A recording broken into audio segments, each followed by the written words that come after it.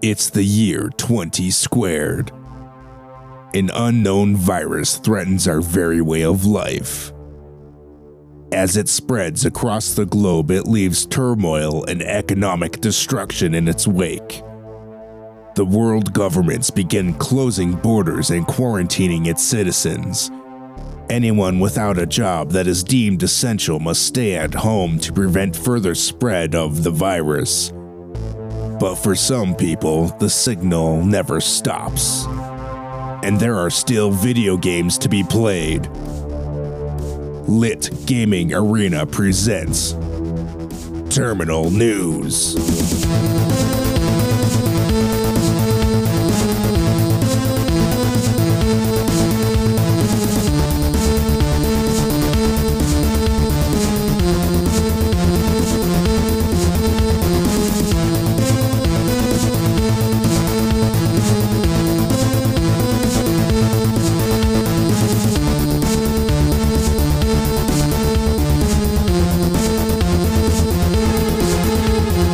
Welcome to Terminal News, the number one video game podcast that everybody listens to, including Joe Rogan fans. Actually, this is the podcast that Joe Rogan fans wish they listened to. But they're all doing Brazilian Jiu-Jitsu, so they're not listening to this podcast. But everybody else is. Everybody else is listening to this podcast and this podcast only. Don't listen to any other podcast. Just listen to us.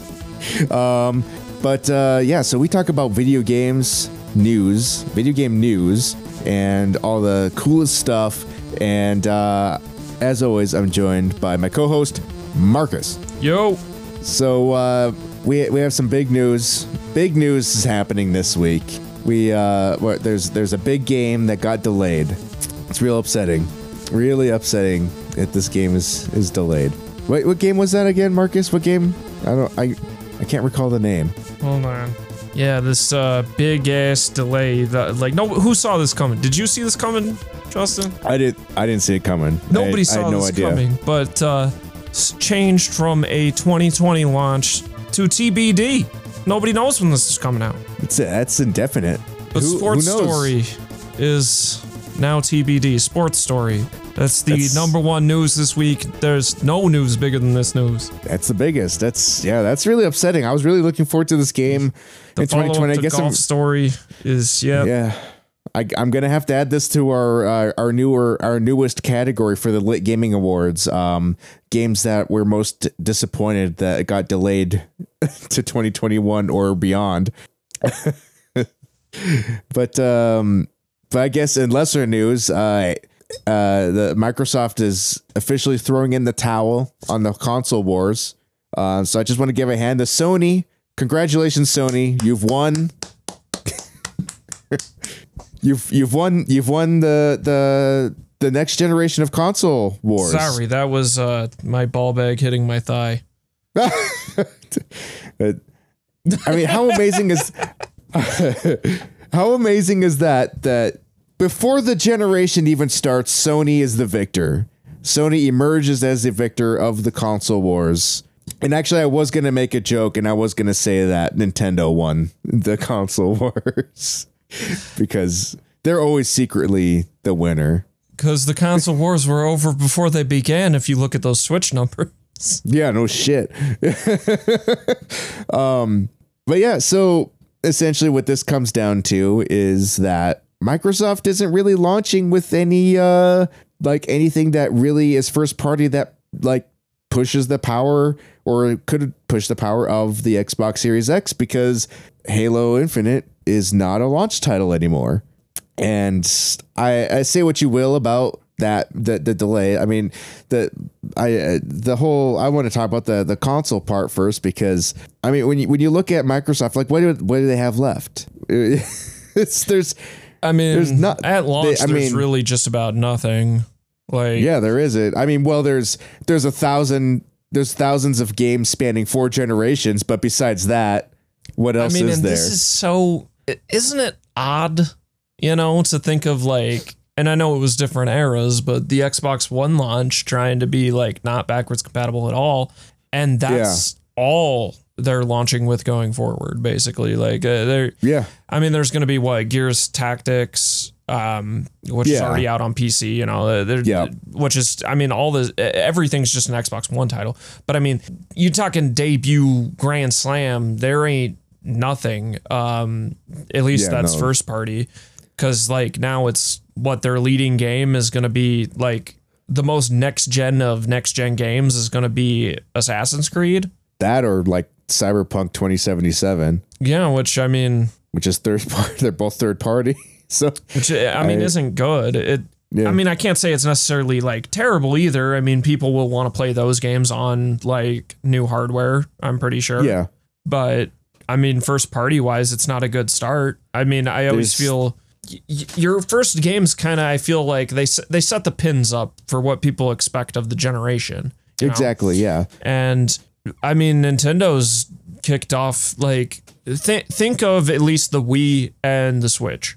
Like with the Wii launch game, they launched with the Zelda. They launched with Twilight Princess. Yep. Now, granted, that was kind of one of those cross-generational games, as is on the Switch with Breath of the Wild. But this could apply to Halo too. It's cross-generational. It's these days, like Sony, I guess Sony aside, it's kind of hard to like launch a game, have a game be a launch title and have it not be cross-generational. It seems like you're more or less, and for the most part, shooting yourself in the foot if you launch a game exclusively to the new console and not be like, oh yeah, but you can also buy it on the last, because that happened with the Xbox One, where they had Rise and Sunset Overdrive, and how many copies did those games sell being exclusive to the Xbox One? Not very many, really. Sunset Overdrive sold pretty well. Rise didn't do as well. But I mean, like, you're still shooting yourself in the foot though, because like think about how many sales you would get if it was cross-generational. So it's just it's almost like it's a dumb business move to be like, yeah, this is how it is. But sometimes people like Sony, they like to make those power plays. Like they like to just launch with a shitload of games. I mean, they've been queuing up all this for a really long time. All of this has been in response to the PS3 still. We're still feeling that. Yeah. To when they were, behind, because I mean, like, and the PS3 didn't have a good launch. Of course, like a lot of games that used to be exclusive, like Switch during that generation, but like PS3 didn't have a particularly strong launch. I mean, I don't know if it was a launch title on the 360, but Oblivion might have been. It was pretty close to it. It's really close. I don't know for sure. Which I know is third party, but I'm just saying, like, usually a lot of these things do queue up for your generation. Like Sony launched with for PS3 Resistance Fall of Man. And the PS3 was already like people didn't want to buy it because it was $600. It was $600. Lots of the third parties didn't want to develop for it because developing with the cell processor was like a nightmare. And on top of that, like, I mean, the thing that did ultimately win in their favor was the fact that Blu-ray became like the thing, and it was the best Blu-ray player you could buy, and it was the cheapest Blu-ray player you could buy. So if you wanted Blu-ray, you were buying a PlayStation 3 regardless. So, I mean, that helped them. And I think maybe that wouldn't have been the case if Microsoft would have had the balls to put the HD DVD into the actual Xbox 360. But it would have been just as expensive. And it would have been just as expensive. So that also leads in favor of Microsoft for the 360, where it was like, oh, well, we'll buy the cheaper console. So it was almost like you give and you take. Microsoft took the console, and then Sony took the Blu-ray, which inevitably they ended up outselling the 360 by the end of its cycle, I believe. They ended up in a better place than they started, for sure. And I mean, that whole generation did. It was just, I remember owning PS3 at the $600, and it was dry for a really long time. Like even third party stuff, there was like no games for about 2 years. So I'm not going to say launch is everything. Like it really isn't. But it helps to tee up. And if you look at, once again, like the Switch is a great example of recent memory to be like, they had a really strong launch lineup, with Breath of the Wild. I mean, What? 1-2 switch is what it is, but that should have been packed in. But aside from that, it's like they had a good launch lineup plus games to come. Like they had a Mario in the pipeline. So yeah, like, and even the Wii U had launch titles. So, I mean, the problem with the Wii U was just bad messaging and bad marketing. I mean, the Wii U didn't have. I mean, it didn't launch with a Zelda. That's true. Like it didn't seems have like the a best strong launch game. Like it didn't have like this is the game you buy that console to play. But it at least had something, whereas the Series X doesn't.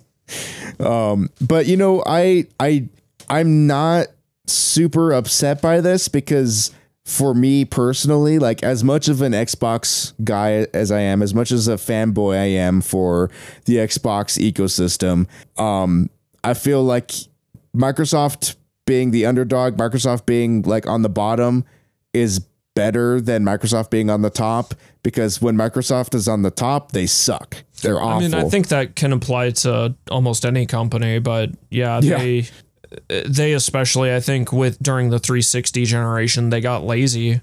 You know. Well, and then we haven't, and to be fair, we haven't seen what Xbox being on top or Microsoft being on top looks like with a Phil Spencer who just appeared on an Animal Crossing talk show to talk about the delay of the Halo Infinite. It doesn't even make sense. Let me show up in a Nintendo thing, which I mean, is this just more evident that they do not view them as a competitor?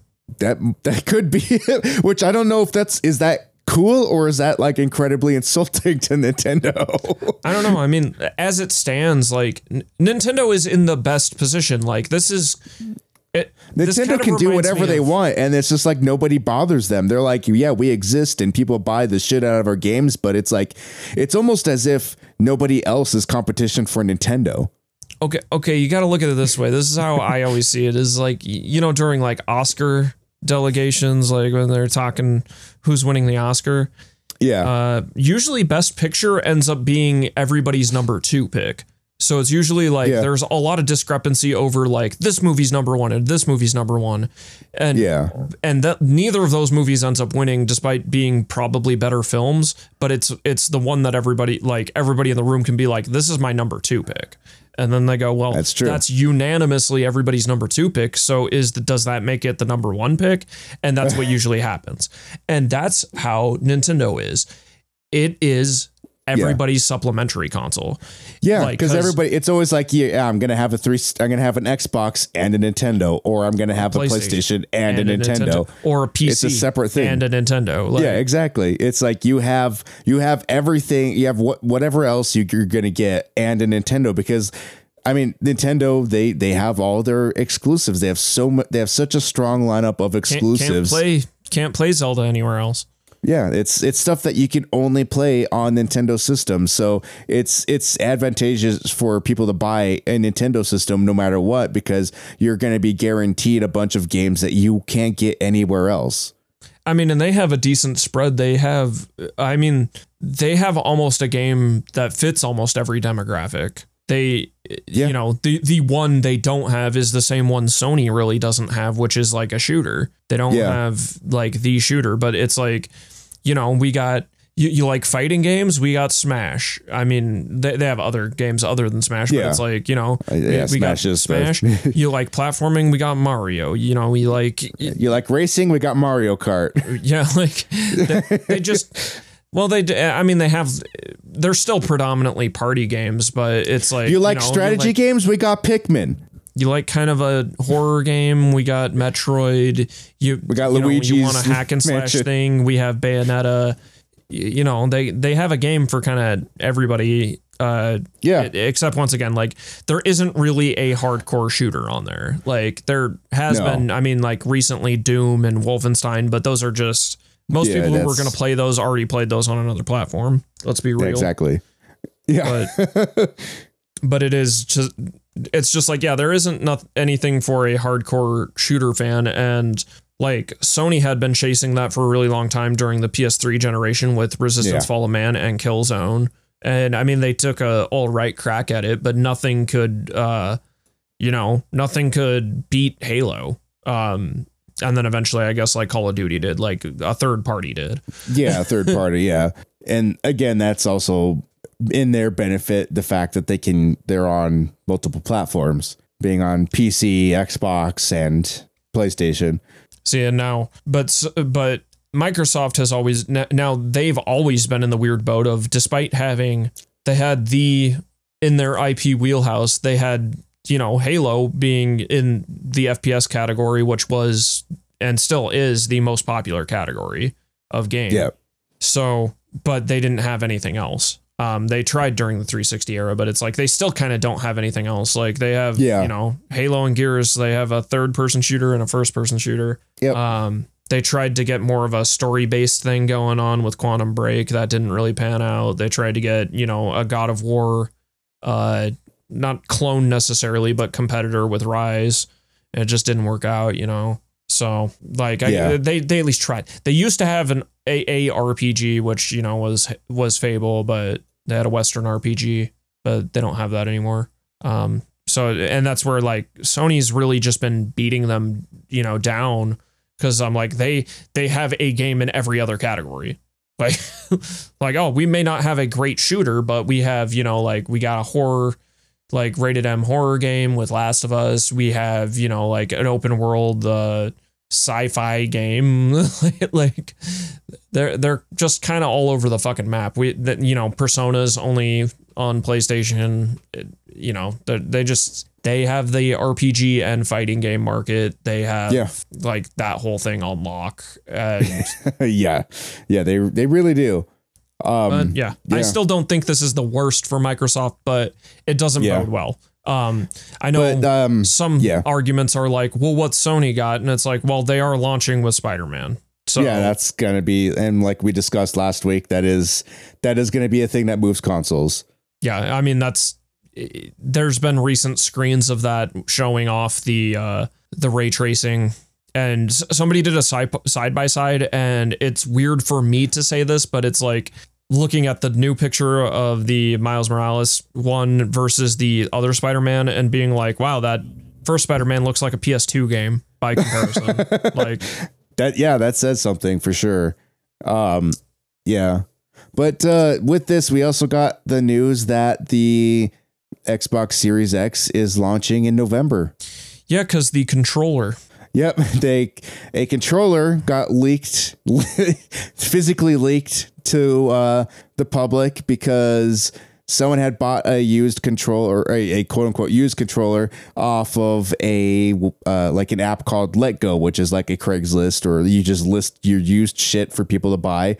And it turns out this controller was a Xbox Series X controller. Well, and it says on the box, it says it's compatible with the Xbox Series X and the Xbox Series S. Mm-hmm. So, I mean, which is probably Lockhart, which I mean, we kind of predicted that here, that the lower tier one is going to be S, while the higher tier one is X. I still think they shot themselves a bit in the foot. I think the naming convention is not, like, they're trying to establish it, but it's still unclear right now, like it's still kind of murky. Based on how there's the Xbox One X, the Xbox One S. Now you have the Xbox Series X and Series S. It's just kind of word salad at the end of the day. Yeah, so we're going to get like Series X2 in the future and Series S2 in the future. Well, that's what I was wondering, because like the Xbox One generation, there was the Xbox One and then the S and X. Yeah. But launching out the gate with a lower tier one and a higher tier one, what happens down the road? Do you have the Xbox Series XX? Do you have the Xbox Series X squared, or like Series S squared? Do they change the name of the Xbox Series X to the Series S and then make a new Series X? Yeah, I mean, do they go full Nintendo and go the new Xbox Series X? Like, I mean, and I hate to give this one to Sony, but Sony doing the simple thing has worked. Yeah, kept it simple. PlayStation 5. Boom. Like, it just works. It just fucking works. Yeah. I mean, Nintendo's doing weird shit too, and their shit's always just as murky, but at least we're currently only dealing with 2 SKUs. They still followed the old model, which I still think Microsoft should have done. I mean, I guess we'll wait and see how it pounds out for them. But I think, you know, both Sony and Nintendo are doing the whole old thing where it's like we release the base console, then we release iterations on it, which will either be a smaller rendition, or like probably a smaller form factor, and then also a like superior form factor one. I sort of agree with Giant Bomb on this one, where it should have they really should have just gone like they should have just called it the Xbox. I mean, it technically is. Yeah, but just and that's why without the weird the base Series one X, should have. That's why the base one should have been Xbox. Yeah. Right. And then just been down Xbox. the line, they released the Series S and the Series X as the higher tier, lower tier. Yeah, or something like that, or just like even the way Samsung is doing it with their phones, where they have like with the Note 10 they had they have the S10, the S10 Plus, and then the Note 10 and Note 10 Plus. Now this generation is funky because they went from 10 to 20, but it's still just along that same lines where it's just you have these different things that are differentiating them from each other, but they're releasing like yearly iterations still. Yeah, and I know some of the arguments around the marketing and branding is that you like when it came to the 360 versus like the PS3 and all that stuff, is that you always want to have the higher number. But I was like, I don't know about that, you know? Yeah. Like I just don't know, because then it's like, well, what's to be said about, you know, doing away with a number entirely? Like, I mean, the Wii sold just fine. There were no numbers in that. Yeah, and I mean, it's like with the any stuff like other hardware now, like where you look at something like a MacBook or the iPhone, they're still doing the numbers thing, but like for the most part, a lot of these other companies are just doing like, yeah, this is just you buy this. And there's just like it's just a thing that happens every year or every other year that a new one comes out, but it still has the same name. I mean, I just don't think. I think marketers just put so much weight on the numbers, and I think consumers never really gave a shit. Yeah, I know they were like, well, if you have the lower number, subconsciously you're going to think that one's inferior, and I'm like, I don't think anybody ever thought that, and especially when it came to consoles, I think they just viewed those as 2 completely different entities. Yeah. I do a 360 and then walk away. I mean, I still find the PS3 and like Xbox, like that the 360 versus the PS3 generation is still a weird generation in my head. I know there is like a lot of pricing, like there were a lot of elements behind it, but I just find it weird to go from like PS2, like mostly like everybody fucking owned a PS2. Yeah. And Microsoft like was, you know, the Xbox was straight out of left field. It didn't like it sold okay for coming out a bit later. I don't think they ever made money off of the original Xbox, but then it's just like the 360 dominated that generation for so long, and it's like we're still feeling it where everybody's just an Xbox head, you know. And I'm kind of like, but why? You know, like I'm not saying the 360 was bad. I just find it weird to go from everybody being so big and having huge hard-ons for the PS2 to like being so anti-Sony when it came to the PS3. Yeah. And there was something recently that I was thinking about, and I can't remember exactly what it was, but it was something along the lines of like how Microsoft should have, or something should have gone with Microsoft in some way, because I can't remember exactly what it was, but what I was thinking about, because everything just like everything slips in and out of my mind throughout the day. So it's like, if I don't write it down, it's gone forever. But it was just like this, the abstract of the thought was essentially the fact that there was a certain thing that required money that Microsoft should have been in charge of, because this is a company that lost money on an entire console generation as a loss leader. Like this is a company willing to take some major risks. They entered the gaming industry, lost a shitload of money on the Xbox just so that they could put out the Xbox 360 in 4 or 5 years. I can't remember how long it was 4 years. Yeah. And that becomes the funny thing is like a lot of people remember the original Xbox pretty fondly. And I mean, like Halo and Halo it was 2 the first did gangbusters for them. It was the first console that you didn't need a fucking memory card for. It had a built-in hard drive. That was badass. But it in many ways failed harder than the Wii U did, and wasn't even around as long as the Wii U was. And I think a lot of people just remember it so fondly because it brought us Halo 1. It brought us Halo Combat Evolved. Halo 1 and 2. Yeah. So it brought us DLC, in some ways. It brought us map packs. Halo is responsible for map packs, mind you. Paid internet. Xbox Live. There's some bad. It brought some bad shit, but people. Oh, it brought a fistful of bad shit. But I mean, I think if Microsoft didn't do it, if Halo didn't have map packs, then I mean, someone else would have done it inevitably. But I mean, map packs and stuff like that did exist on the PC. Yeah. One thing that I missed from those days, though, was they would do the map packs, but then after a month or two, they would be like, hey, our friends over at Mountain Dew or our friends at Doritos are making these map packs free for everybody. They would just get some sort of sponsorship to be like, hey, everybody can play these map packs because we're doing this brand deal with somebody now. So I'm going to air quotes on all of that. Because it's they knew they were dividing the player base. Oh yeah, because you used to have to, if you didn't have those maps, you only got to play with players who had those maps. Yeah, exactly. But I mean, I still preferred that over now where you just straight up don't get to if you don't buy the DLC, you straight up will never get the DLC because they don't give it out for free anymore after a certain amount of time. The DLC isn't maps anymore. Yeah, it's true. But the new maps are just given to you.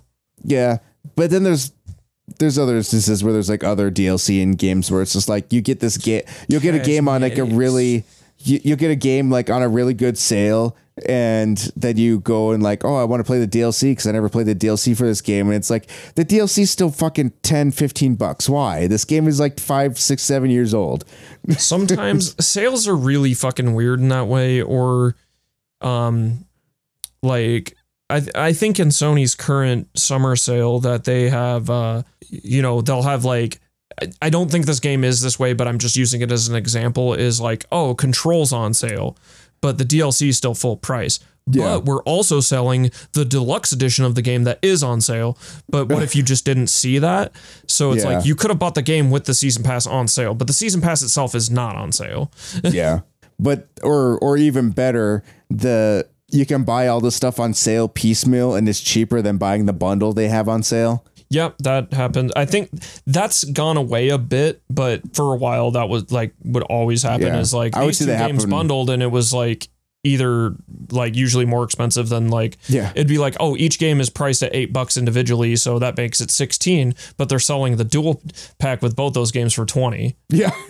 I've seen that happen on sense. I've seen that happen on Steam a lot. Yeah, I think kind of across the board, they've gotten a little better about that. Yeah, because a lot of people make posts about it on Reddit. And then speaking of, just because I mentioned Control, because I don't know if this is in your news at all, but Control you can't upgrade, is coming to PS5, but not for free unless you buy the brand new Ultimate Edition of the game. Oh God, that just came out. So the existing version won't be upgradable. Yeah, so if you already own it, like myself, or if you own it plus the season pass, which there's a deluxe edition, neither of those versions come. Oh man, it's a bummer. A Game of the Year edition that they're putting up that is going up in I think on the 20th maybe, or the 18th. It's in a few days. That's a bummer. It's that version will carry over, have the free upgrade, which is just fucking stupid. It's all versions of that should just go over, but this is just weird. The stipulations on what's going over and what's not going over is just so fucking weird. What gets as part of Xbox's smart delivery, and then Sony's unnamed. Just you own the game on PS4, you get it on PS5. Yeah. I know for the developers it's not always the most simplest thing, and in some cases they would like to double dip or whatever, but I don't know, it seems Control sold pretty well. It just seems kind of shitty. Yeah. So man, this week in news is wild. So This is our Apple, wildest week in news in a long time. yeah, Apple finds itself in a bit of hot water with both Microsoft, which we talked about that a little bit last week, but now Epic Games, and also Google is is along for the ride as well. But I mean, so we mentioned how Apple was blocking the Game Pass app because it violates their whole thing where they want control of having the games listed on their app store, and you're able to download the games. Game per app. Yeah, which I mean, it seems like they've made deals that like with other like they've made deals they've made deals with Amazon in this regard before. Like, I mean, you can get games from the Amazon App Store or apps from that. And there's also like what about Netflix? I mean, Well, that's those not aren't games, but Yeah, there they're are not- games in Netflix. that's true. But yeah, so that's really shitty. But Microsoft was straight up said that Apple is denying consumers cloud gaming because not only did they ban the my Game Pass, but they also banned Stadia. So there's like this weird circle of shit going on with Apple right now, and Apple just doesn't give a fuck. Like, they tweeted and they're just like, yeah, this is how it is, and we're not sorry. And this is where the next thing comes in, but Epic reduced the cost for V-Bucks, and they allowed people to start buying V-Bucks directly within the app, circumventing the App Store and Google Play. And as a result, has been banned from both the App Store, Apple App Store, and Google Play, because that violates their policies, because they want their cut of the V-Bucks money. Apple wants their 30% of the V-Bucks. Because that's, I mean, when you think about how much money is being spent in Fortnite, that's a lot of money. It's understandable that they want that 30%.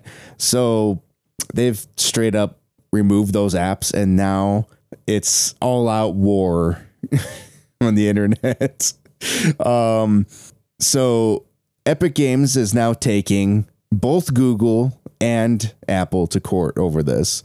So this is like a very special this week in lawsuits. This is like a big boy The lawsuit. ultimate lawsuit. So the underdog, Epic Games, worth what, $17 billion? $17 billion versus Apple, worth $1.5 trillion. And what's Google's net worth? It's got to equally be over $1 trillion. Google's net worth, their market cap is 787 billion.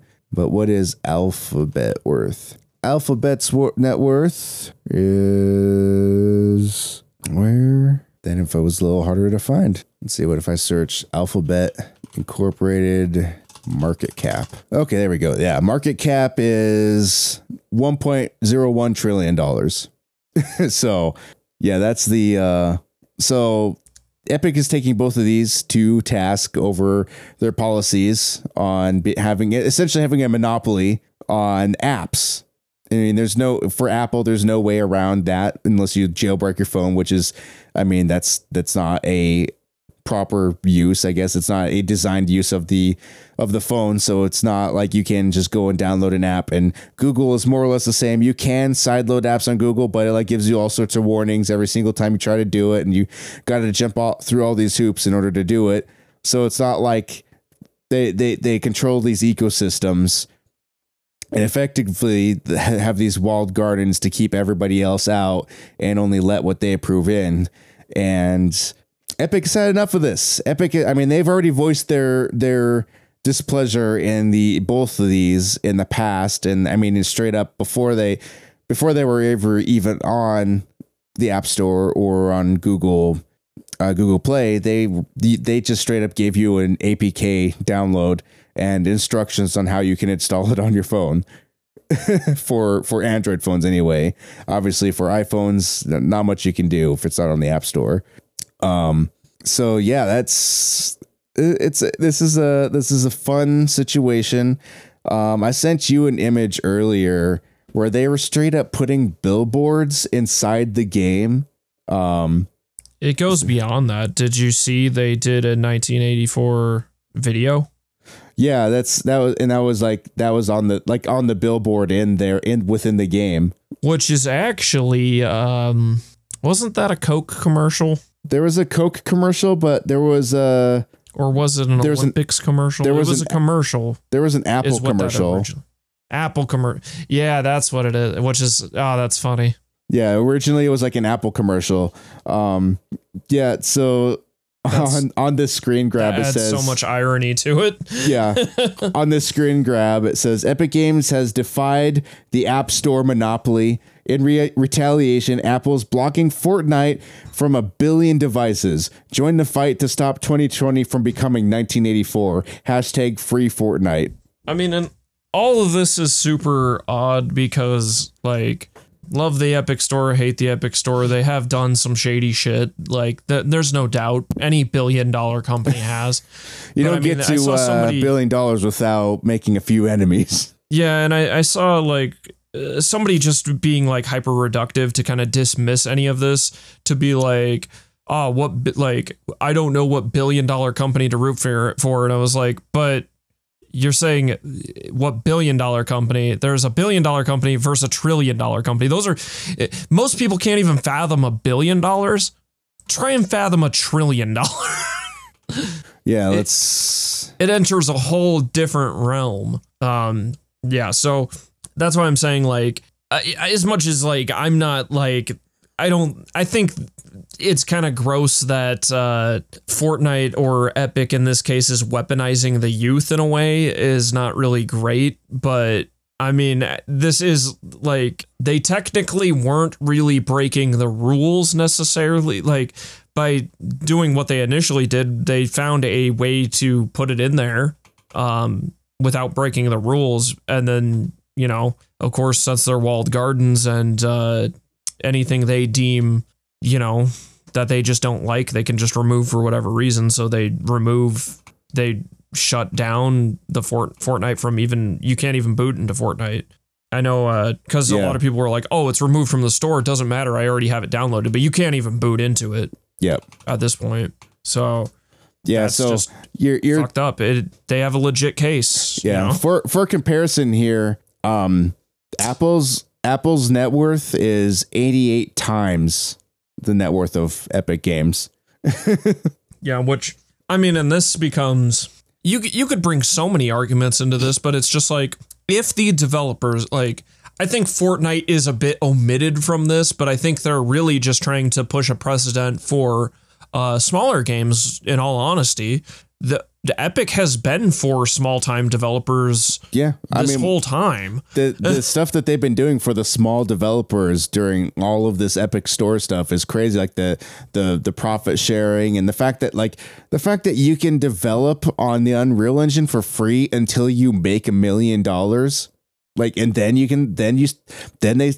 take a cut. And it's on the dollars made post that.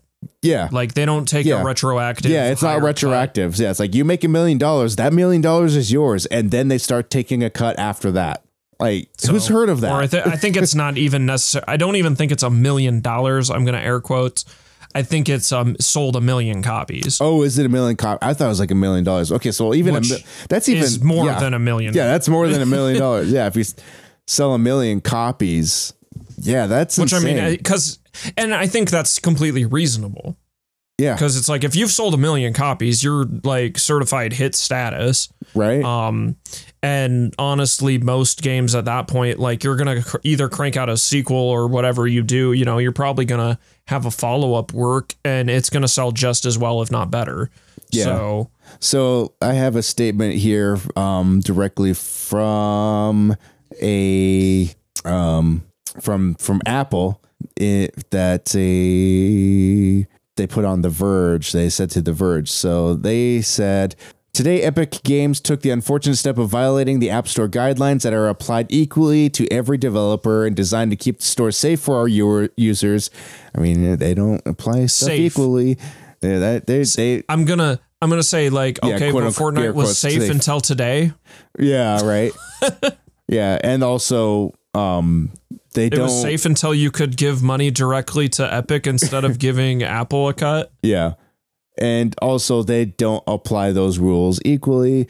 But as a result, their Fortnite app has been removed from the store. Epic enabled a feature in its app which was not reviewed or approved by Apple, and they did so with the express intent of violating the App Store guidelines regarding in-app payments that apply to every developer who sells digital goods or services.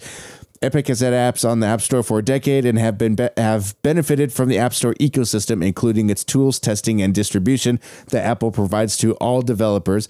Epic agreed to the App Store terms and guidelines freely, and we're glad that they've built such a successful business on the App Store. The fact that their business interests now lead them to push us for special arrangements does not change the fact that these guidelines create a level playing field for all developers and make the store safe for all users. We will make every effort to work with Epic to resolve these violations so that they can return Fortnite to the App Store, aka make them pay.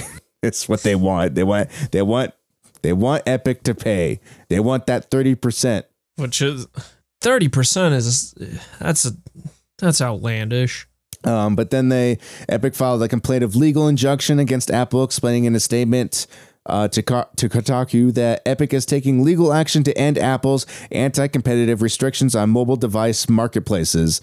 And then in the complaints, Epic takes issue with the advanced dominance over games on iOS mobile devices, and saying that there's no pro-competitive justification for Apple's anti-competitive conduct in the iOS app distribution market. I find it obscene that Apple collects 30% on the V-Bucks sold. I feel it's okay for them to collect a 30%, or actually it should be smaller, but let's just say a percentile of the initial app sold. Yeah. I think that's fair. But I think anything beyond that, is just absurd. Well, and in addition to that, like, what is Apple providing to facilitate that? The device that it's on. Yeah, that's it. It's on an Apple device, so we need to take 30% of the cut of whatever is sold. It's like, because they could argue the device or the storefront that it's being distributed through. But the thing is like, Epic would offer another means to get. They would even probably make their own app store. Yeah. Through Apple, but they're just not allowed to. Yeah. And on the complaint, it says that Epic is not seeking monetary compensation from this court for the injuries it has suffered, nor is Epic seeking favorable treatment for itself, a single company. Instead, Epic is seeking injunctive relief to allow fair competition in these two key markets, the App Store and in-app payment processing, that directly affect hundreds of millions of consumers and tens of thousands, if not more, of third-party app developers. See, and all this Epic's like fully justified in both cases, because phones have strangely been treated as these walled gardens, as you said, both on Android's interface and on Apple's interface.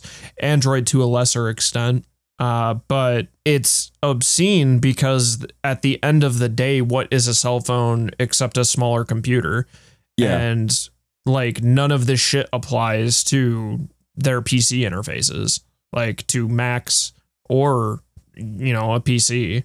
It's like Mac, once again, even still, Mac is a bit more of a closed interface on what can be on there, due to what they have something weird on there. I just know you can't get, like, things have to be Mac compatible. But it's just, they've made it insanely hard, and I just don't feel they deserve, they don't deserve 30% of every fucking, out of every, let's just say $1 that is spent, they don't deserve 30 cents for every dollar. But I mean, that just means Epic's only making 70 cents for every dollar spent, which just seems unfair.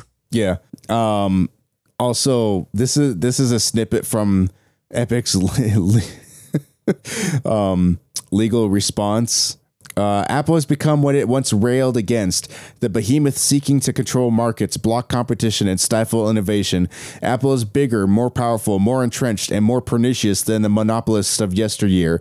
At a market cap of nearly $2 trillion, Apple's size and reach far exceeds that of any technology monopolist in history. Well, and I've always, I mean, I like hate Apple. I hate Apple with a fucking passion.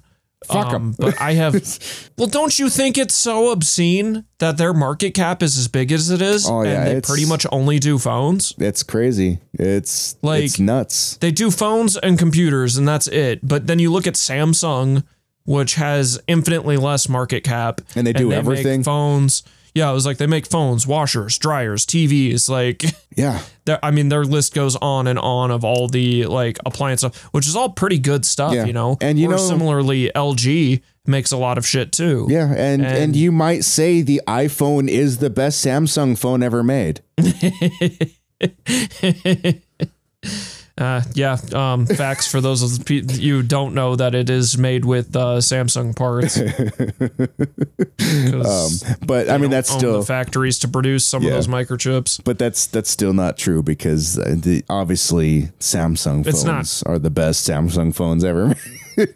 Yeah, I mean, it's just all of it's just super fucking obscene that, you know, they have the lion's share of essentially the phone market, and that almost alone is what's putting like phones, tablets, and PCs is putting them that far ahead of everybody else.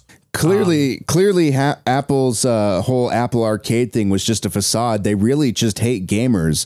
They're ostracizing the gamers. They're putting us down.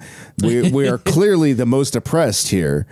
I mean, I think with all bad things, there's some good things in there. The same can be said of Epic, you know? Yeah.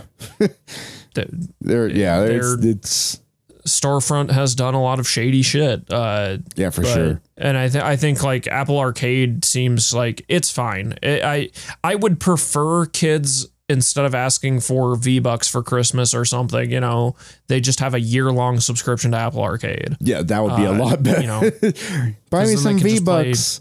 whatever bullshit for $60. Like you're basically all I'm saying in that case is your $60 goes further with one thing over the other. Is offering one offering is just greater than the other offering. But yeah, I just like and once again, I mean, I know many people who like their iPhones and whatnot, but you know, I still at the end of the day just think all their iPhones, and well, I mean, it's an old people phone in my opinion, but it's like iPhones and the Mac computers that they're just over expensive pieces of garbage. Speaking of they're which, very expensive. Speaking of which, because you know, like it seems like most people who own iPhones like break their screens.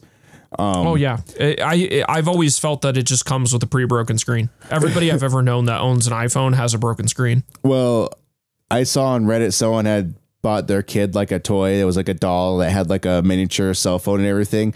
The miniature cell phone that came with the doll, like it wasn't a Barbie doll, but it was like something around those that are in that area. But the screen, the sticker on the screen was like it was a cracked screen on this mini phone. So yeah, I thought that was hilarious. And I'm still always like, a lot of people really like iPads as well, and I'm like, I've still never seen the appeal of tablets. Like, yeah, I mean, I can get behind an e-reader, I can get behind that, but a tablet, I kind of don't understand the purpose of. I have a Samsung Tab A, and I like hardly use it because it's just like for one thing, like I already have my phone. I'm just using my phone, like, and the tablet isn't even that old, and it already has a lower resolution than my 2-year-old phone. So it's just, I mean, I equally don't really see the point in laptops unless you really got, you know, a lot of business on the go you got to take care of, you know, unless you're flying all over the fucking place. Yeah. Because I just, at least in my case, that I'm like, if I'm on a computer, I'm on a fucking computer, you know, like I am going to be in place for a solid period of time. Yeah. Well, I use a laptop because I move from upstairs to downstairs a lot. So I just don't need to move around an environment that much. I know, because like that's the appeal. Like you can move from a room to room, and I'm like, in my head, I'm just like, but why would I do that? You know, like the one thing I do, why? the one thing I do see people use the iPad for a lot is specifically the iPad Pro now, are people that like to do art where they're drawing directly on the tablet. Sure. I mean, that is a good use case. It's a very low tier Cintiq. Yeah. Yeah. If you don't want to spend the money on a Cintiq, you can get an iPad Even Pro. though it's about equally as much as a Cintiq. Is it really? I thought the Cintiqs were more. Cintiq's like 1,000. Yeah. But I know. So I'm sure that is more, but not by a staggering margin. But I mean, obviously there's different things you could do on that versus a Cintiq. But if you're using it specifically just for the art, then the Cintiq would be probably the better thing. But if you're like, I want to go with the Cintiq. But I know people that like have switched directly to using the iPad Pro, and they're like, they swear by it now. I really. Hey, I'm not faulting anybody for having those things. I just personally don't quite understand. Like, I know so many people are like, I have a tablet, I have a laptop, I have a personal computer, I got a cell phone, and I'm kind of like, the cell phone for me, because it is kind of just a small tablet, or technically tablets are big cell phones. Yeah. Yeah, but it's just like nothing serves all the same functions. I just need one thing to do the functions. Nothing has ever really convinced me of that fact otherwise. Of the fact that the tablet is just a big phone, but in most cases not even that, because you can't make calls unless you want to. Can't really text from it unless you're using like certain apps to do so. Like if you're like me, where I have like my Google phone number linked up, I could use that. I can use Google Voice to make calls, but it's like I just don't know why you would. It's like I don't have a SIM card in it, so I'm not going to take it. And I always like I always hate it when people like go out in public and they're like, "Oh, let me take a picture of my family," and they pull out their iPad and they're just holding this giant iPad to take a picture. I'm like, oh, come on, just get a camera. And I mean, the phone's just always with me, so it's just like I can do anything I can do from my phone. I'm going to do from my phone. Exactly. I would never use the tablet for. As much as I mean, you could even the difference there is, once again, why I can get behind an e-reader more so is it is a little hard to read certain things on a phone, and especially if you're reading for a long duration of time. So you might want the print bigger, and the screen color to be a little different. Yeah, and even like in tablets, like as much as I do like my tablet, I hardly ever use it. It's just like typing on a tablet isn't great unless you have like some sort of surface, and that's why you always end up seeing people with like the cases with the lid that flips open and it has a keyboard on it, and it's like, well, at that point, crazy expensive. You might as well just have a laptop at that point. I don't know, but those keyboard attachments for all those tablet things are like stupid expensive. So expensive. They're like $200-$300. Yeah, it makes no sense. It's just a Bluetooth keyboard. That's all it is. There's nothing special about it. It's weird. But yeah, I don't know. I like using the tablet for like if I was gonna like watch a video and I want something bigger than my phone. A screen. But that's really. I mean, and that's where we enter the space of like the foldable phones, which I mean, like inevitably that's going to become the norm, or at least a way to expand a phone into a tablet. Exactly. You project the phone onto the wall, which something to stretch it to be larger is going to happen, because that makes more sense to me than I have my tablet, I have my phone, I have my laptop, and I have a personal computer. It's just too much, and I'm gonna ignore most of those devices. Yeah, and that actually, like, that reminds me. Someone was complaining about their cell phone bill. They're saying, "Hey, I have 3 phones, 2 smartwatches, and a tablet, and our Verizon bill is like between $400 to $600 a month." And I'm like, "Well, okay." And I tell them, "Well, first of all, take the damn smartwatches off your cell phone plan. Why do you need cell phone service on your watch? We use it every day. It's like, yeah, but how often do you use it when you're not next to your fucking phone? Like you can connect your smartwatch to your phone and it with Bluetooth, and you can do These anything. were people who were duped into buying something they didn't need. Exactly. Yeah. So I'm like, yeah, take your smartwatches off the plan. First of all, like you don't need that. You can just connect the smartwatch to your phone via Bluetooth and you can do the same stuff still. It's just like now you can't, I guess if you leave your phone somewhere else, you can't use it, but you can't use those features. Even the phones nowadays are more than anybody needs. Yeah, the amount of shit they can do is more than anybody would ever need to do with them. Yeah. They really are like little like nuclear powered machines in your pocket these days. It's crazy. And then they had the tablet. I'm like, and how often do you use the tablet when you're not at home, where you need it, where you absolutely need to have data on it? It's like, take all this shit off. Like, and they wanted like suggestions on like where else they can get cell phone service that would be cheaper. And I'm like, in reality, it's not much cheaper to go anywhere. Like even if it's all the same everywhere. Yeah. Like at the end of the day, like you go to Straight Talk, it's $40 a month for the cheapest plan. If you want unlimited, it's like $65. There's other ones where it's like Yahoo is offering service now. You can get service through yahoo.com, which piggybacks off of Verizon's network for $40 a month. Everything's piggybacking off Verizon or AT&T towers. Yeah, it's all that's what it is. Everybody, and like, oh my God, Charter. They own the network. The Charter ads I hear on the radio piss me off because they're like, did you know Charter's wireless is the fastest growing mobile network? And it's like, well, yeah, you can claim you're growing at infinity when you like infinity percent when you're going from 0 to 100. Mm-hmm. like of course you're comparing yourself going from nothing to having some customers to Verizon and AT&T who are already at the top. So yeah, they're growing slow because they already have everything. Yeah, they already have everyone. You're slowly siphoning people away from them, but not like and on top. And at the end of the day, and then they say like, oh yeah, we have the fastest overall speeds. And it's like, no, you don't. You have the same speeds as everybody else. And in fact, maybe lesser speeds, because when these companies, they're just leasing mass bandwidth off of the towers. And usually the agreement is that once those towers hit capacity, they boot all the lease stuff off. It's always the AT&T primary customers, the Verizon primary customers. They get the priority on those towers. And if the tower hits capacity, the people that are leasing the space get booted off of it. So you're going to get lesser speeds if you are an area that's busy. I mean, and that's a fact. So, but yeah, those ads triggered the hell out of me. But so I explained it to them. I'm like, you're going to spend $40 a month for per line. So for your phones. And then right now you're also paying for your cell phone bill through Verizon, where you bought your phones at Verizon or whatever. So you're paying for the 2-year plan on buying the phone from them. If you go to somewhere like Straight Talk or Charter or whatever, you're going to be paying the cell phone bill. You're still going to have to buy the phone somewhere. You're going to have to buy a phone either outright, or you're going to be paying a payment plan on it through somebody else. Whether like if you buy a Samsung phone, you can buy a phone directly from Samsung and pay a monthly payment plan to them.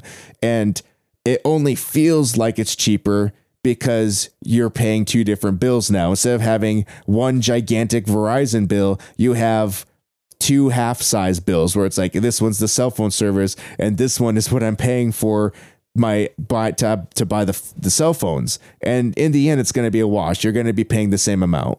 Anyway, welcome. Thanks for listening to my TED Talk on cell phone bills. I don't know how I got onto that, but yeah. So this Fortnite stuff is crazy, man. Have you ever tried DMT? You ever try Brazilian Jiu-Jitsu? I love memeing on Joe Rogan because BJJ will fuck you up, man. He is our equal in the podcasting space, and in fact, we may be superior. I mean, anybody could be on top. But I don't. What else is there to be said about this thing? Not much else has come out yet. I mean, it's going to be a legal battle, or it's happening now. Yeah, this is the thing that started happening today. And if it's a legal battle, I mean, there could be settlements where stuff will just clear up within a week, maybe. Who knows? Who knows what's going to happen? I think shit's going to happen fast. Most people think a settlement's going to happen of some kind, which is probably most likely because... Well, no one wants a legal battle. Well, I mean, nobody wants a legal battle, but on top of that, I mean, shit's got to happen fast. At least Epic now being kicked off 2 platforms, which I don't know how much are used, but they got to be used at least they got to have at least 1 million users or so. So they're going to be in damage. We're going to have 12-year-olds rioting in the streets so that they can play Fortnite. I tell them they should switch to the new hottest hit game, Fall Guys. Yeah, Fall Guys. Oh, man. Let's see. How are we up for time? We should probably take a quick break before we jump into the next big topic, because we're going to end up like last week where we went forever and then had like 20 minutes at the end of the podcast. So, I mean, that's all it is. It's all big shit. This week was all big hits. Video game news, biggest hits. But yeah, so we're going to take a quick break and then we'll be back with more news.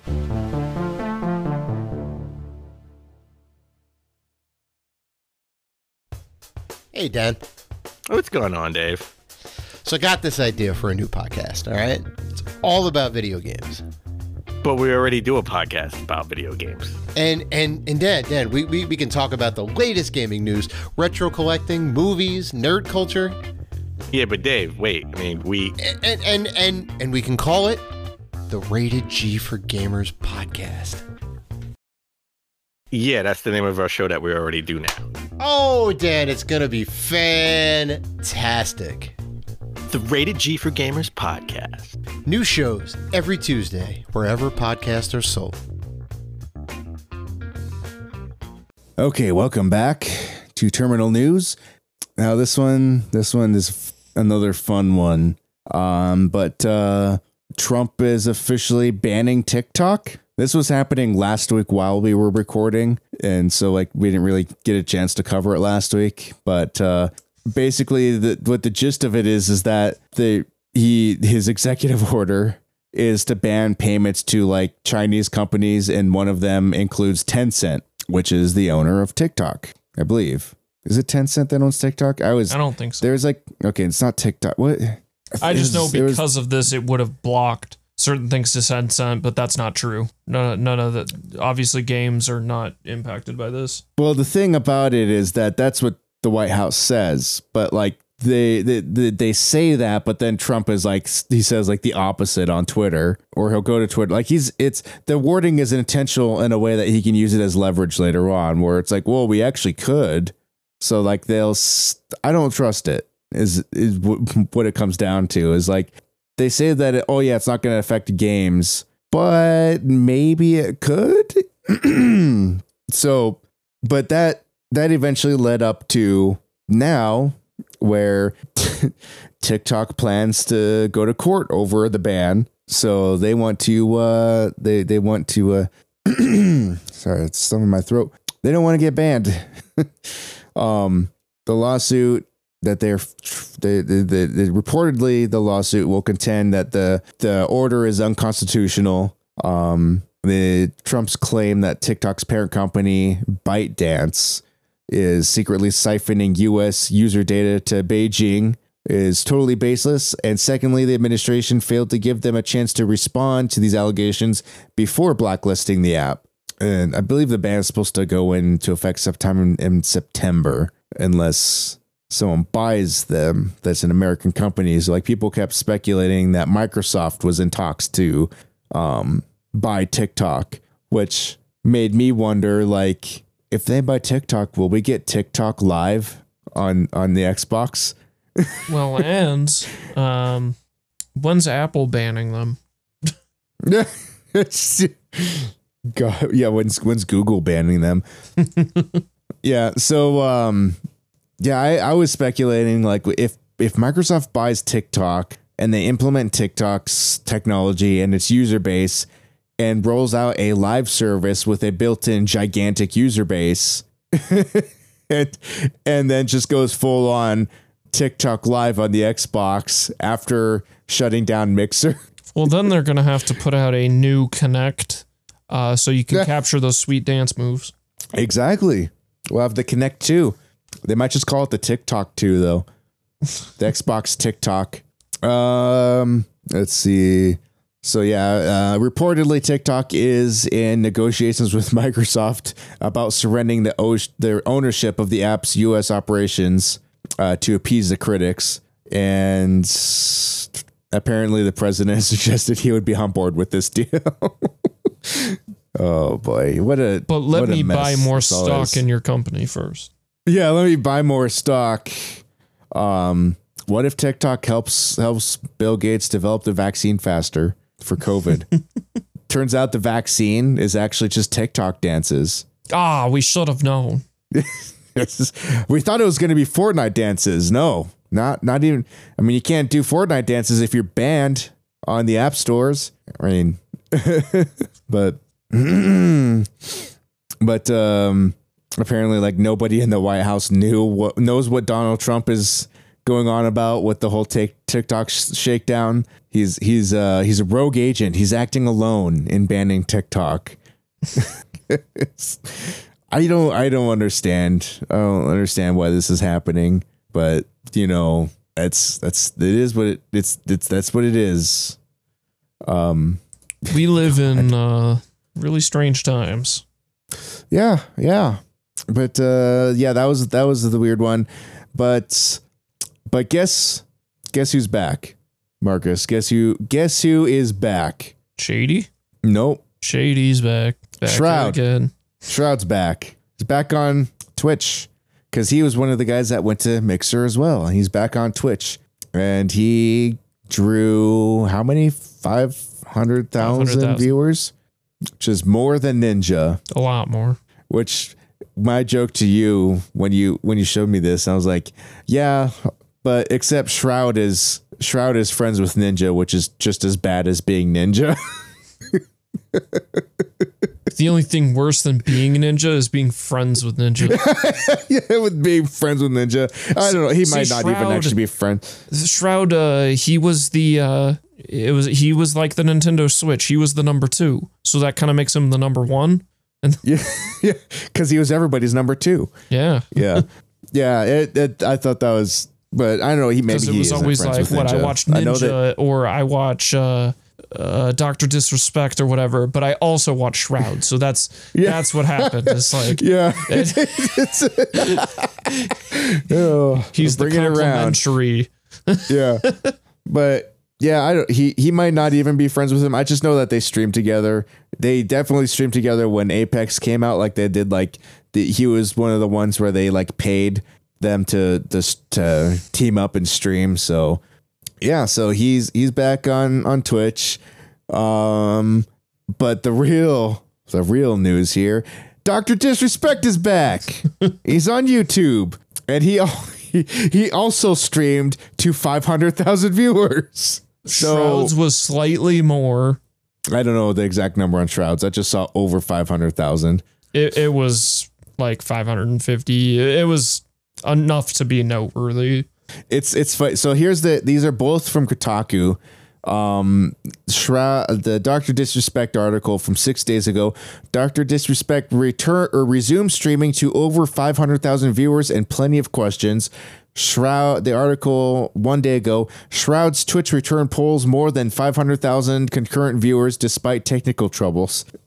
But yeah, so Dr. Disrespect is back, but on YouTube. He still has no idea why he's banned on Twitch. It's a mystery. We're never going to know. He knows what he did. That's what Twitch is saying. They're like, he knows. We're not going to tell him, but he knows. That's what Facebook did to me. He knows. You know what you did. I love this quote here. He streamed for the first time since getting the big purple boot from Twitch. He announced his return, leaving his YouTube channel on a live splash screen for nearly 24 hours and allowing fans to spend money to join his Champions Club, which is what he used to call his Twitch subscribers. As soon as he started streaming, there's 400,000 viewers, and then it hit to just over 500,000. At its peak, He says his Champions Club already had over 15 million members. So apparently, when in character, he has a habit of substituting 1,000 with million. So it's likely that over 15,000 people have signed up. So that's funny. I didn't know that one. I don't really watch his streams that much. So let's see. He did address... let's see. In regards to the ban, there's a lot of people who want to know what happened. Guess what? I want you to look me in my fucking eyes when I say this. I really want me to look in the eyes when I say this. We still have no idea. We have no idea. You're right, dude. I'm not buying that one. Bunch of phonies. We have no idea. And I'm going to tell you this right now. As far as I'm concerned, we didn't do anything to warrant a ban, let alone how they ended up banning us. No communication before, no reaching out. Boom. Done. Yeah, that's the official response from Dr. Disrespect. He has no idea why he was banned. And Twitch, I really think it was the speculation is that he had money in some company that was a startup that was trying to do streaming that would compete with Twitch, and that's why he got the ban. But I feel like we would know that for sure if that was the case. The other option is that they just looked for a reason to get rid of him because they didn't want to pay him the rest of his contract. Because I think that the speculation was that they paid him a nice big they signed him with a nice big contract to keep him from moving away from Twitch because everybody else was. And then Mixer shut down, and now they don't have to worry about that anymore. So that was the conspiracy.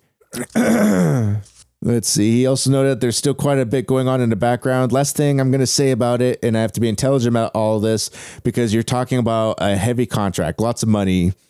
He said, referencing his previous deal with Twitch. So let the legal professionals do what they need to do. That's it, period.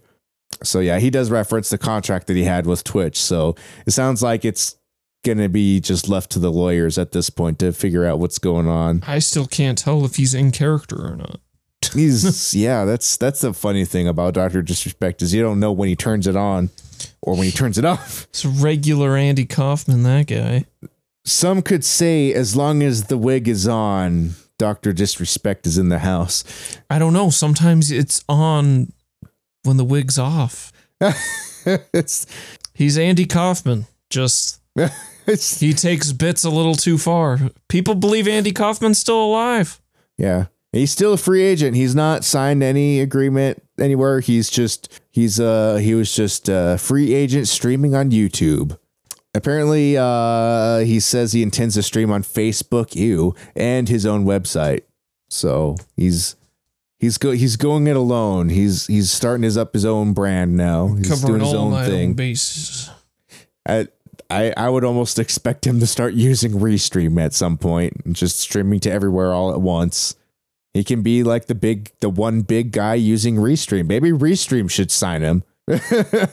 Hey, we'll sign you. You can stream everywhere with us, except for Twitch because you're banned. But Epic should put out a streaming platform. Oh my God. Native streaming from within Fortnite. Yeah. Zero latency. Zero latency Fortnite streaming. You can stream your game and people can fly around within the game and watch the stream from within the game.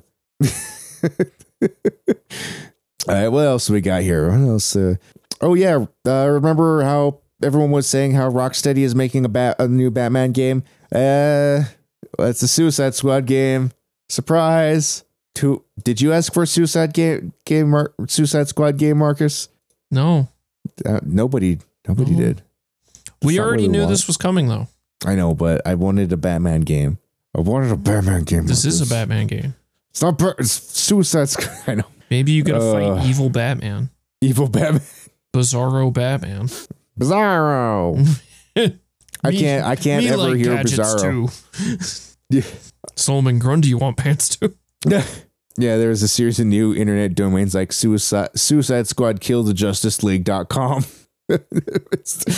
But yeah, so that's the thing. Let's see what else we got next. Don't you want to be the bad guys, as Harlequin would say? We're the bad guys. The bad guys. Longtime Street Fighter producer Yoshinori is leaving. Yoshinori Ono is leaving Capcom. Everybody just knows him as Ono. Oh no! This was the This Oh is no, super- he's leaving Capcom. You already missed your chance to make that joke. You already missed your chance to say, "Oh no," before you announce this news. You missed your chance of a decent segue. Right. Well, I made it. But yeah, Ono he's leaving Capcom. It's pretty upsetting. Like, honestly, my friend actually wrote fanfic with Ono and Harada of Tekken fame. But Really? yeah, it's just he's ubiquitous with Street Fighter. Like, he just 30 years. he's been around for a long time as brand manager. And he really brought Street Fighter back in a big way with Street Fighter 4, and I mean, to a lesser extent, Street Fighter 5. But I mean, I don't know. All of this is weird, and supposedly a lot of what happened, because as far as I knew, the last season pass was quote unquote the last season pass for Street Fighter. Like, season pass 4 was supposed to be the last one, but then season 5 just came out of nowhere, and supposedly some of that is in response to potential directions that Ono wanted to go with Street Fighter, and maybe he's departing because maybe they were like, no, we're not doing that with Street Fighter. But word on the street is that he kind of wanted to turn Street Fighter into a 3v3 battler, and that just wasn't happening. Though I want to present counterpoint. I think people, what if this is just a whole what if it wasn't a Street Fighter game? What if that was the whole thing, is that it's not, it gets pitched as a Street Fighter game, but what if it's not Street Fighter? Yeah, why does it have to be Street Fighter? What if it is a game that I dream of called Capcom Versus? That's just the title. It's Capcom Versus. It leaves it open-ended. Yeah. But it's just an open-ended Capcom verse that includes everything. Street Fighter, Darkstalkers, Rival Schools. I mean, all the Capcom fighting games just all under one umbrella, and they're all there. Marvel vs. Capcom, but of course just with all the Capcom characters, basically. Yeah. So that you could have your cool Mega Mans, you could have your Resident Evil characters, all those characters would have been cool. And I mean, that's why I'm like, if it was that, I would be cool with it, with the 3v3 thing going on. Less cool if it was just Street Fighter. But I think if I was going into a new generation and making a new game, fighting games have evolved in a big way. It seems that they've become live service, and I think that's actually the live service model of having continual season passes with more characters. I think it works for fighting games. I think that's the proper way to go for fighting games. Fighting games are very expensive to make, and we are in an era where it doesn't make sense to. It takes a long time to build characters and character models and movesets for all these characters and it's not easy. So it makes more sense to just make a game and then continually update it. Versus the past where, you'd go 2-3 years between releases, but we're not in that anymore. It's Street Fighter 5's been the Street Fighter for a long ass time now. But that becomes like, I think, and even Street Fighter has been open-ended, that they added the Final Fight characters in there. Like, there's several Final Fight characters. They're adding a Rival Schools character, which we didn't talk about last time, but that is big news. I used to love Rival Schools because it was like, the reason I got it in the first place was like, I want that 2-disc fighting game. Like, I was like, that fighting game is 2-disc. That's crazy.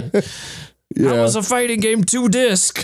But yeah, that is getting a Rival Schools character in Street Fighter is big news. But yeah, it seems like some of this is in response, and I don't know, maybe they'll just be like Street Fighter 5 is.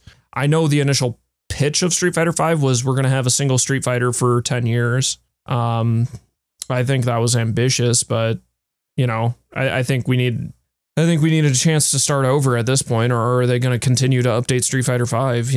That'd be a little weird at this point. I think we need fresh blood going into PS5, Xbox Series X. That is I think we just should get, my dream is that we get one fighting game for that generation. So you would have, a Tekken, like Tekken 7 announced a new DLC character as well. They announced Kunimitsu for the current season pass that's been running.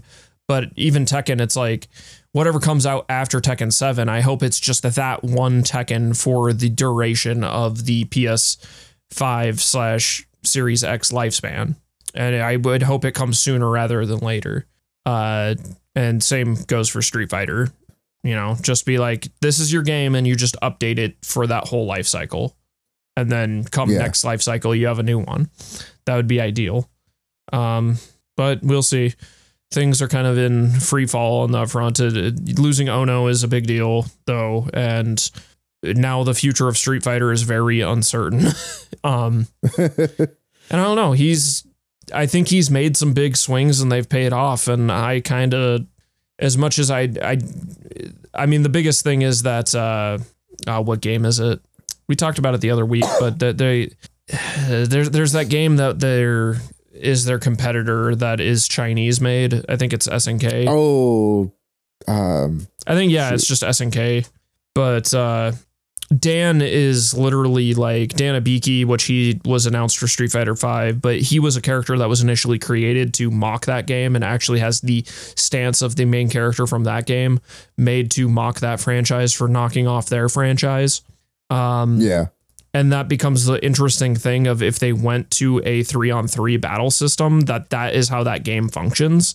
That's how SNK games function. So that becomes weird, you know? And I think that some of that politics might have been why, I guess in many ways, this is like, I don't know if this is Ono stepping away of his own volition or if he was just forced out or if tensions got too high and he just chose to bow out. That could be.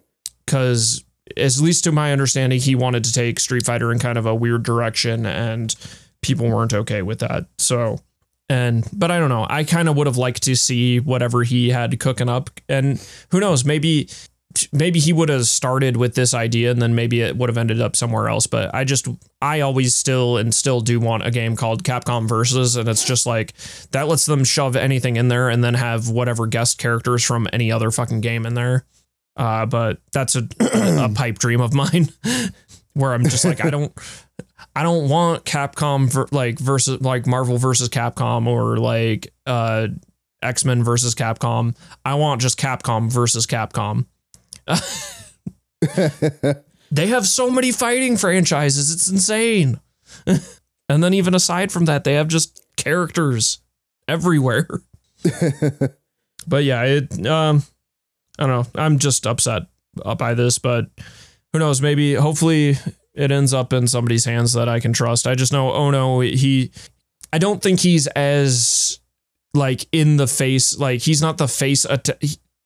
He's not as attached to the franchise as like Harada, where like Harada is very out in the open. Like everybody knows what that guy looks like, basically, that plays Tekken. Ono wasn't quite that known, but he was getting there because him and Harada were doing a lot of stuff together and they were friends. I mean, Harada did tweet out the kind of goodbye letter that went around, you know? So just sad. Yeah, for sure. God, what do we have next here? This is a bag of news. There are massive Warner layoffs that gut DC Comics and DC Universe. Let's see. The merger between AT&T and Time Warner into another monolithic media mega corporation is reported by Gizmodo. As they've laid off a massive layoff. 600 layoffs at Warner Media, including editors. All these mergings and buyouts need to be blocked. Yeah. I mean, kind of like that's bad.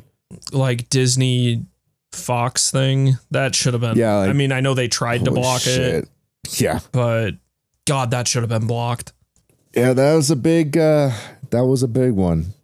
And then they just proceeded to just lay everybody off. Yeah, this is just... There's a lot of doom and gloom in the comics industry right now, because now people are like, is the DC universe dead? Because, like, fuck. They can't have another Flashpoint. That's what we need right now. We need a Flashpoint. Yeah, we need a Flashpoint to course correct for the year 2020. Like, oh, God, that fucking coronavirus was a bad apocalypse, and then we got to send the Flash back. And he runs back and resets the timeline. Yeah, let's go back to 2018. And then something else bad happens in 2020, and he's like, "That's even worse. It's a robocalypse." And then he like got to create another Flashpoint. He runs back. Oh god. He has to run back and stop himself from running back. No, I mean, all he does is create another Flashpoint. He can't run back and reset himself back, because once you create a Flashpoint, that Flashpoint already exists. So does he need to run back and set a flashpoint previous to his other one? No, it's just he ran back, Okay. and then the whole timeline, because everything transpires slightly differently. It's like It's like a butterfly effect, but on a shorter timeline. But the Flash does have to recreate the incident that gave him his superpowers in the first place, which is kind of funny, but with prior knowledge. Yeah. But like the gap, like he can, because he's the only one plagued with the knowledge of like the other reality happening, but it becomes like really vague and not so clear the longer time goes on. Yeah. But anyway, then he would just create another Flashpoint. So first it would be like, coronavirus, and he's like, that's bad. So he runs back, and then he, changes enough stuff so coronavirus doesn't happen. But oh no, Robocalypse happens. We need another Flashpoint. So then he just runs back, and then he changes enough things to be like, okay, now I'm safeguarding from coronavirus and Robocalypse. And then we get hit by an asteroid. And we create another Flashpoint. God. On top of this, they also cut their relationship, 25-year long running relationship with Diamond Comics, so that they could try to produce and print comics on their own. So things aren't looking good for DC right now. That's man. Let's see. So Avatar: The Last Airbenders creators just left the live action Netflix adaptation, which you had told me that they left a pretty spicy statement about leaving it. Yeah, they said something along the lines of, whatever you see when you watch that live action won't be the vision we had in mind. Which, I mean, is like, what was that vision?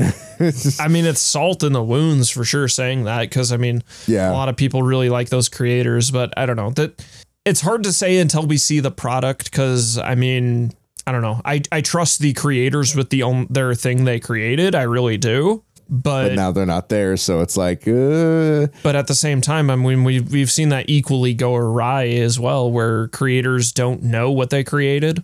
Nothing serves as a better touchstone than Mighty Number 9. Of course, I know there's a lot of debates over who actually was the original, the OG Mega Man people. So what you need to get like mega fans to do it, because look at what happened to Sonic.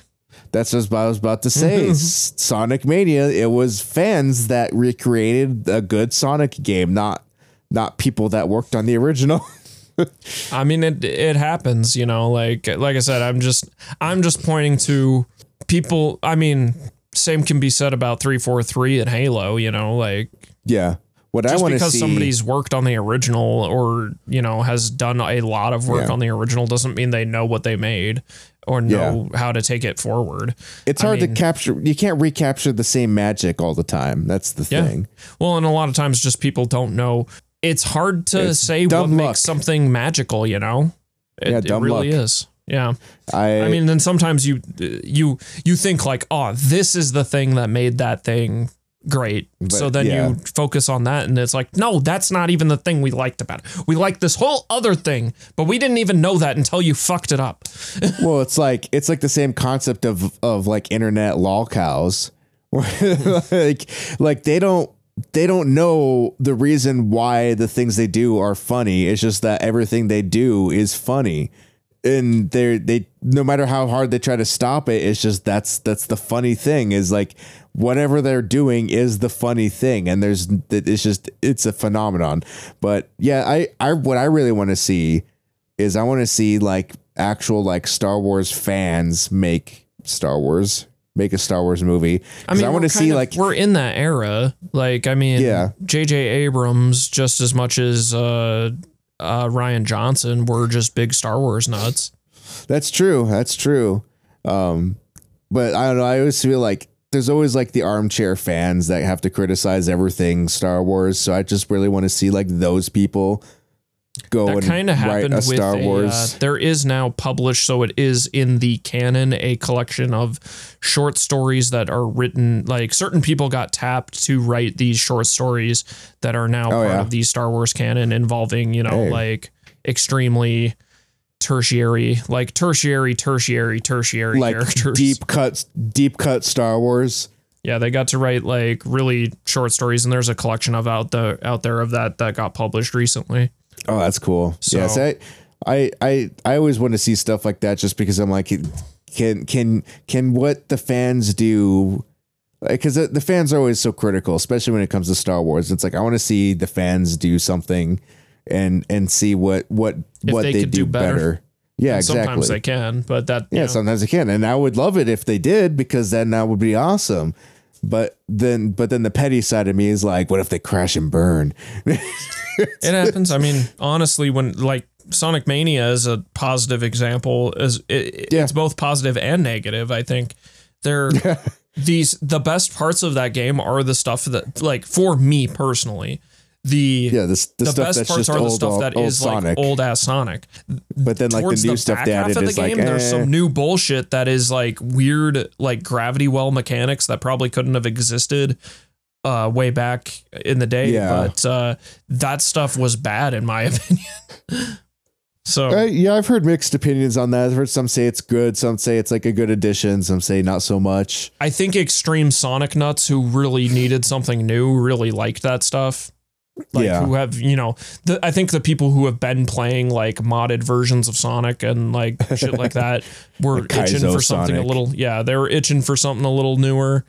Me, who's like not, I wouldn't even consider myself a Sonic fan, to be honest, because I never owned a Genesis and all that. But you know, man, the Shardy boys are gonna skewer us for that one. I played some Sonic 2 and I played some Sonic and Knuckles. You know, I've played some Sonic, and I mean, mostly where I would get skewered is the fact that like my biggest exposure to Sonic was Sonic Adventure and Sonic Adventure 2. So yeah, and I actually loved Sonic Adventure 2 Battle on the GameCube. That was one of my favorite GameCube games of all time. I played that game so much. I was in that Chow Garden all day. And I know, just like, obviously it's a lot of people just hate 3D Sonic in general. I think the first Sonic Adventure games were all right. I think where it went after that was the problem. But I digress. That it's like, I wasn't the biggest Sonic fan by any stretch of the imagination, but I played some of those games in their place and time. But yeah, I just think as a far removed Sonic fan, that like Mania is good, but that new stuff I didn't really like. Yeah. And strangely, I think it was like just barely too long. Like, oh yeah. It was the back third. I would have just cut that out. Like the third act stuff, I would be like, just remove that. Just remove this last chunk, and not even just to remove the new shit that I just didn't like. I just felt that was the point when I was like, I've played this Sonic game a little longer than I would like. Yeah. Oh man. Wow. We drove a ways away from what we were Avatar. Holy crap. Wow. So we're kind of getting long in the tooth here. Is there something else that we need to cover today? I think we covered the biggest ones. The biggest ones. All right. I think we got the biggies. I mean, this is a week so jam-packed with news, we can't do what we usually do. We can't scrape the bottom of the ocean for news. There's just too much news. It's just too much good news. I mean, the only thing because I had some articles here, but they're not big enough. We covered so much news. The only thing I can really say is that Fall Guys took the internet by storm. We can talk about that in the next cast. Oh, well, can we? Well, yeah, because then sounds like one of us played it and one of us didn't. So, hey, well, we should probably end this. We'll call this a cast. How about that? We'll put a bullet in this one. Yeah, how you like that? It's back, baby. Shit, it's back. It's back in business. A metaphorical, metaphysical, theoretical bullet into the ball sack of this episode. Oh, the ball sack. I just was shooting the cast itself. The cast itself. A wild gazelle. Oh god. Oh wow. Well, I mean, it would be more like an elk or a deer. It's like a white-tailed deer. How about a turkey? Like a giant buck, like a 10-point buck. A shotgun blast to a field of ducks. Like a red guy shooting a blue guy. Or a blue guy shooting a red guy. Oh, what about a purple guy shooting a green guy? That's bullshit. That never happened. That's Halo. What are you talking about? You got the Covenant versus Master Chief. Come on. That is bullshit. All right. Well, hey, you can follow us on Facebook, Instagram, and Twitter. Just make sure you do all that. If you love the show, make sure you give us a 5-star review on Apple and Podchaser and share the show with your friends. That would really help us out. You can check out the website at lga.gg, and fuck Discord. We're going the Guilded. So chat.lga.gg directs you directly to our Guild server. No, I'm not mentioning what we're recording this episode on. But yeah, we are moving officially to Guilded.gg. It's just like Discord, but it's new and better in most ways. Pretty much every way. Their app needs work. And I've told them that. So we're G. They need to improve the app. They're working on it. They know, but the platform itself is more versatile than Discord itself is. So that's really cool. It's going to be cool for esports stuff. So hopefully we'll grow a community and be able to get back to actually hosting tournaments, because that's something I would like to do, especially some of the games that are coming out in the future. But with all that being said, I think that this is the end of the show, and we're going to see you next time. Peace.